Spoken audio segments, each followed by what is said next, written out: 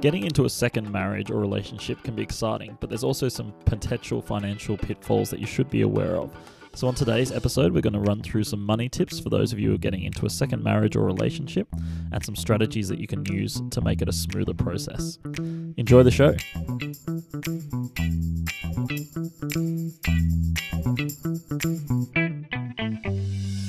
Everything we talk about on today's podcast is general advice only because we don't know your individual personal situation. Before you act on anything we've spoken about, you should chat to your financial advisor, and if you don't have one, feel free to reach out to us. Now, on to today's show. Hey everyone, and welcome back to the 49th episode, nearly at 50, of the Wealth Collective podcast. It's Zach Masters here, and today I'm joined by Pete Pennicott. Hey, back again. Good to be here. I know, perfect weather today. A bit too hot for you. Had to walk down from the top end of the city today. Some sort of protest was happening where no trams coming down Collins Street, so I probably could have done with a walk, but yeah, the sweaty back and the armpits were probably not a great look for the afternoon. So apologies to anyone that saw me strutting there, really struggling. It's a good time of year around here now. They got the unofficial long weekend this weekend, the Melbourne Cup. Well, the Melburnians, or a lot of them, will take the Monday sick day, or sort of, hopefully if they're a good team player, they've actually taken annual leave day. Just note to my team. So no Monday morning call-ins. Anyone working. But it is good. It's good to celebrate something like that, and if people get to spend time with family and friends over a 4-day weekend, it's fantastic. And the best thing is, it's Melburnians and Victorians get to celebrate it, and everyone gets to watch on from all the other states and envy how great it is down here. It's the time of the year that everyone knows something about horse racing. So have you got a tip for the Melbourne Cup? Yeah, the internationals. That's my tip. I don't know how many there are. But I have heard they're the ones to go with. I know Tom Waterhouse is really pumping them up on some radio show I was listening to in the car this morning. So that'd be my tip. Otherwise, save your money, invest in good quality, mix of Australian and international shares would be my tip there. What about you, Zach? Not going to give a name of one horse? Marmello? That's the one I keep hearing about. It's not allowed to race. I might go with, heading into today's episode, Vow and Declare. Oh, okay. I reckon, an Australian one. That's good. Support the team. Who trains that one? Is that Chris Waller? No? I have no idea. Jeez, really? How knowledgeable are we about horse racing? Well, that's probably a good sign anyway. Yeah. So on today's episode, following on from my Vow and Declare tip, that's not advice, by the way. They're very good, though. They're very good segues, though. So. We're going to be talking about money tips for second marriages. So second marriages or second relationships, I guess don't have to be married nowadays. But I guess probably just capturing where you've been financially established in one form of a relationship, and you're doing it all over again. So fresh start, exciting times. But if we can do a little bit of prep work and set the groundwork early about how we want to approach it, I think a lot of heartache can be saved and a lot of stresses. And it sounds like, I think a lot of it's actually one of the main causes of divorce and relationship breakdown, financial stress. So if we can help alleviate that with everything we're going to cover on today's podcast, we might be up for some sort of Nobel Peace Prize or something if we do it really well. So Zach, I hope you brought your A game. Pressure now. I know. Jeez. It's a big deal. So you could be solving a lot of problems here. So probably the first part is to talk about your finances and get them out in the open. So I know, Pete, you talk about STDs quite a bit. Yeah, all the time. I'm always talking about STDs. Get me out for a beer on a weekend, straight away, STDs. That's what I'm talking about. So that's sexually transmitted debt. So this is like when you're getting into a new relationship with someone, it's important to make sure that you've got all your financial world out on the table, so you're not getting into anything that you're not aware of, but also that you've got a plan going forward and how things are going to work from there, because you don't want to necessarily, a few years down the track, find out that the new partner has a lot of debt sitting there, and now suddenly you're potentially liable for some of it and different things like that. So you want to make sure that you've got everything out on the table, and that you've got some sort of a plan going forward. Yeah, because even really, really lovely human beings who seem like the nicest people ever can have skeletons in their closet from a financial perspective, because, people make mistakes, but those mistakes can follow that person around, and, if you don't structure your finances well together, they can actually start to sort of impact you as well. So really, really good one. And I think, you're going into a relationship, so you should be able to be open and frank with each other, and it's a good starting point. So, you can make a fun thing of it and sort of sit down over the table. Financial date night. I love my financial date night. So do that, crack open a bottle of wine or whatever your favorite drinks are, kombucha for some, whatever floats your boat. But just have a sort of really open conversation. Okay, this is what's happened. Don't be embarrassed. There shouldn't be any judgment. Like by that stage you've seen each other naked. It's all, Potentially. Oh, sorry. I'll jump the gun. But you shouldn't be ashamed of whatever's happened. Like, you are who you are. So if we can all embrace that and be a little bit vulnerable, and just be open to it, I think that goes a long way to just getting that comfort factor there and going, okay, this is where I'm at. It doesn't matter if you've got more than me or I've got more than you. We're in this together, and let's talk about how we move on from here. So that's really a good starting point. So once you've had that discussion, then how, like as you said, now we move on from here. Do you normally recommend with clients as a yours, mine, ours approach, or how do you go about? Yeah, definitely. How they move forward? Don't be eager beaver and roll in all of your finances and just like get all mushed up together. I feel like that's a recipe for disaster and just too much pressure on a relationship.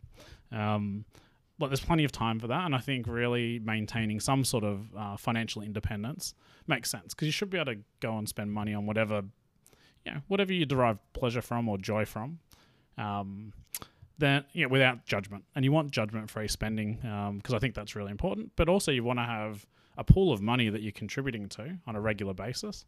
That's working towards joint goals and joint expenses and running your household.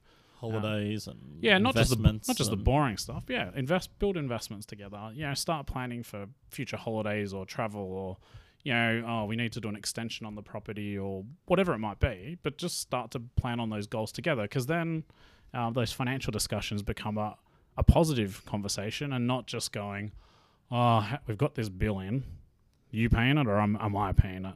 Yeah. And I think the sort of one of the key takeaways from here that I think resonates and hopefully can alleviate some pressure and stress is focus on being equitable, not equal. So a lot of people go with equal and going, okay, everything's 50-50. That's not always the most appropriate structure, especially when there's a disparity in people's earnings capacity. There's nothing wrong with that. Like, we all do different roles, and that financial income is only one measure of what someone brings to a relationship. Yeah. So if someone's earning, out of the household sort of income, 70% of it, and the other person's earning 30%, it's unfair, or sort of places too much pressure, and it's going to breed resentment underneath the surface if you're both contributing 50-50. Yeah, because then the person who's on the lower income is going to be left with, potentially not much. Yeah. At the end of the day, and that weighs and wears and grates over time. So you can avoid it, because that's not fair. And what we want is equity, not equal. So I think that's an important sort of distinction to know. And I know people that have rolled this percentage formula out with great success over the years, and really, really happy about it, because now in the past, one of them, the person who had less income, was actually like going, oh no, let's not go on the holiday, and sort of holding off those lifestyle things that they couldn't afford it. Really, they wanted to do, Yeah. but were too embarrassed to say, actually, after I do the things that I need to do on my personal side and pay for those, I haven't got any money left to contribute to this. And a lot of the time, trip. the other partner was willing to pay and put more towards it, but then they didn't want to be seen to be going, I'll pay for you and things like that. And I think unless you're speaking about it, like, there's all this unspoken, stuff in our heads that never gets out there. So I think that's a really good one, and lesson learnt that's I've seen it work over and over and over again. So then moving on, unless you got anything else from a cash flow perspective that you think people should be, credit cards. I know you're credit cards. Don't be signing up to joint credit cards like early on in a relationship. Like, down the track it might be appropriate. Be really wary about who you give an additional card holder to, because ultimately you're liable for that. So really be really careful about that. Loans as well, unless you really need to, just make sure you're comfortable and confident that you need this debt and it is for joint purposes. Like, don't just go signing on as guarantor for loans, because you will be, and that's why you should seek advice from someone impartial, because you're going to be blinded because you like or love this person. So you want to help them, and you think it's obviously you're in there and you're hoping it's going to last forever. But a lot of the times that debt that you've signed up for might actually last longer than the relationship. And that's where having an initial discussion with someone like either a solicitor or a financial advisor or something like that can be a good buffer sometimes if you're not wanting to just go out and blatantly have a discussion with the other person. Yeah, use them as the bad guy. Some people don't like to talk about their finances a hell of a lot. Like in our world, it's all we talk about, so we don't see the... You're always flashing your bank account balance around. So, but for a lot of people, it's obviously a thing where they mightn't be too comfortable speaking about it with the other person.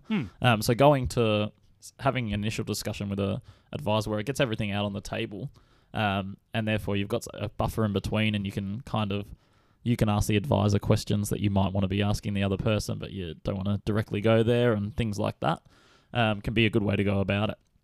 Yeah, absolutely. And then I think once you've had that, then take that home and sort of start to work on your household finances together and make it a regular occurrence. Don't just look at it once and forget about it. You need to maintain it. And if you need to get someone else in to prod you to do that, fine. But you should be able to sort of schedule some time, at least on a quarterly or 6 monthly basis. Just look at your finances so one of you is not sticking your head in the sands, because in most relationships there's one financial controller and the other person sort of takes a less active interest and active role in it. That's pretty common.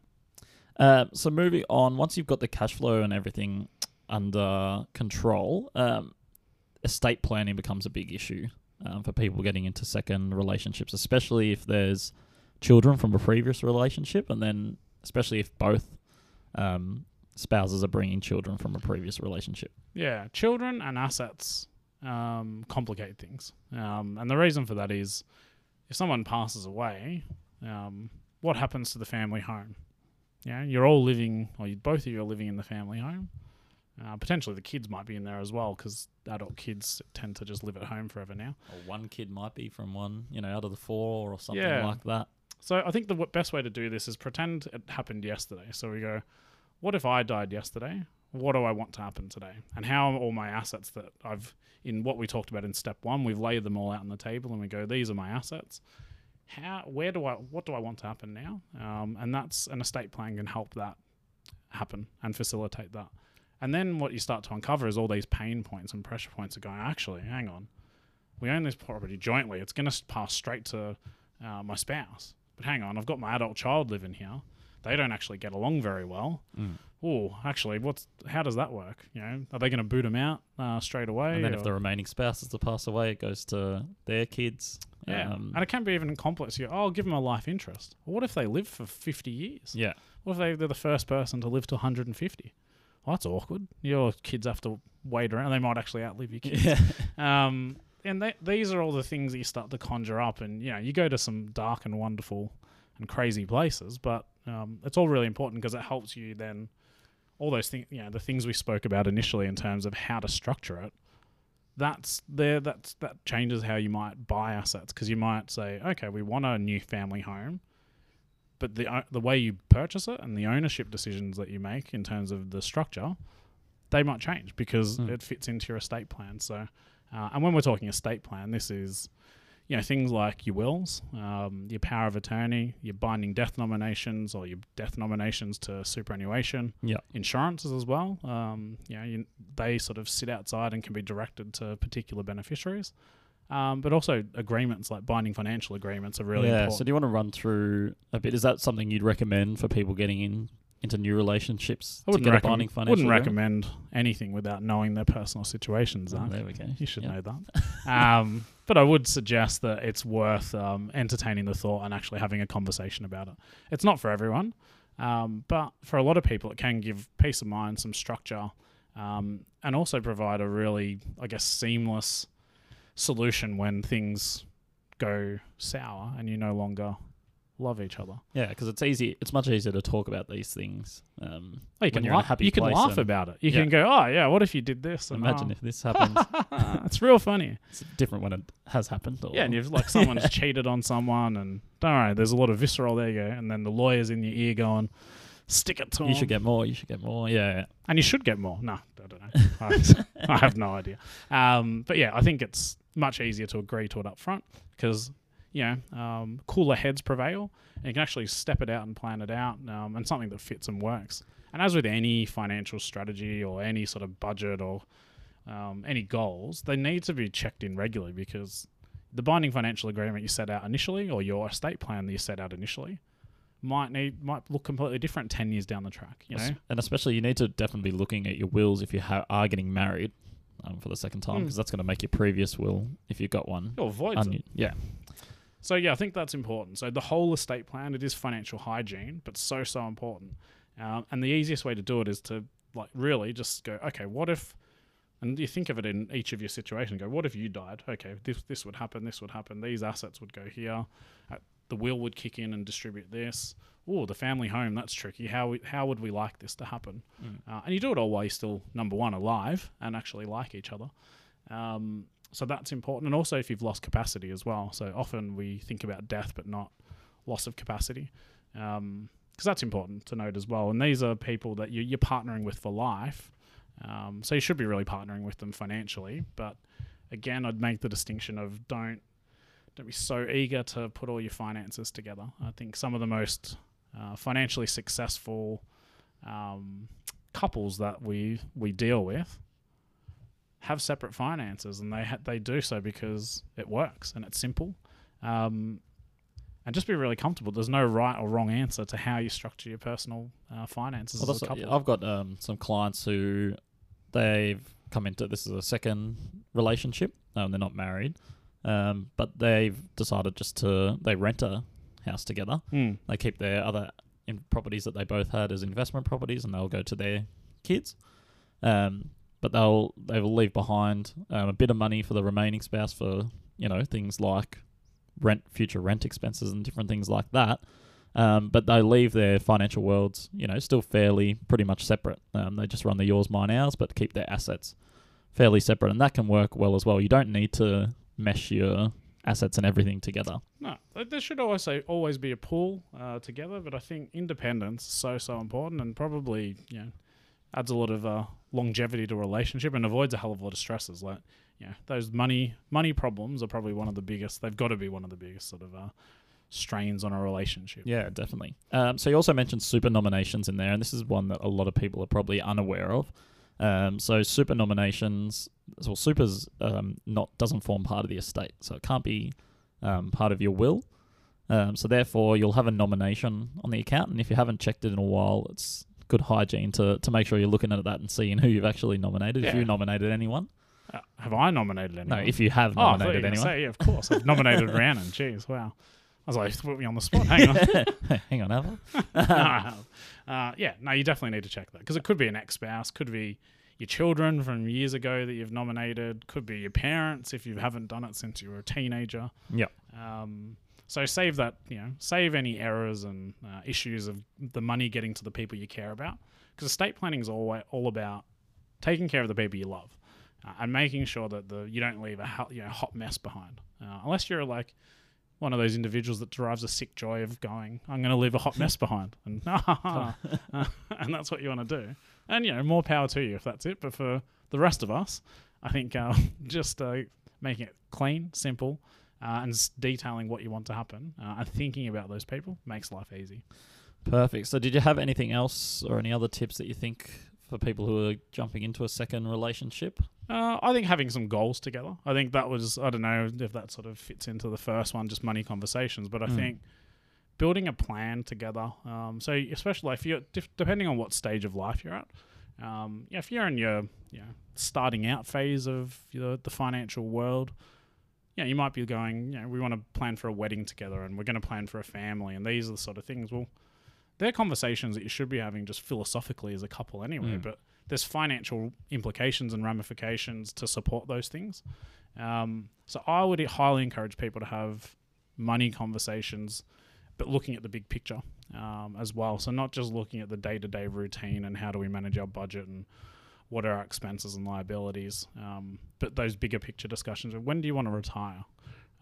Because these don't instantly... What does retirement look like? Yeah, these don't instantly seem like money discussions, but they're really important conversations to have, and hopefully they open up some wonderful conversations and there's great alignment between the two of you. And you can start to plan for those together, because you should have then almost like a joint financial plan together that sort of sets you on the same course, because that's something positive to work together on. And actually, if you keep hitting those financial goals and ticking off those bucket list items, I think that's a pretty cool starting point for any relationship. Definitely. So as usual, if you've got any questions, email us at connect@picarda.com.au or hit us up on any of our socials. We're doing a fair bit on Instagram at the moment, so be sure to jump on and chuck us a follow. Doing some good stuff on Insta. So Zach's doing most of that. He's doing a good job there. So chuck us a follow on there, and otherwise we'll see you next week. And good luck if you're having a little bet on the cup. Yeah, good long weekend, guys. Enjoy. Thanks for tuning into the Wealth Collective podcast. You can get in touch with us and send any questions to connect@picarda.com.au or send us a message on Facebook or Twitter. If you have enjoyed this, then please subscribe and 5-star us on iTunes, Spotify, or your favorite podcast service. Until next time, live well and be prosperous.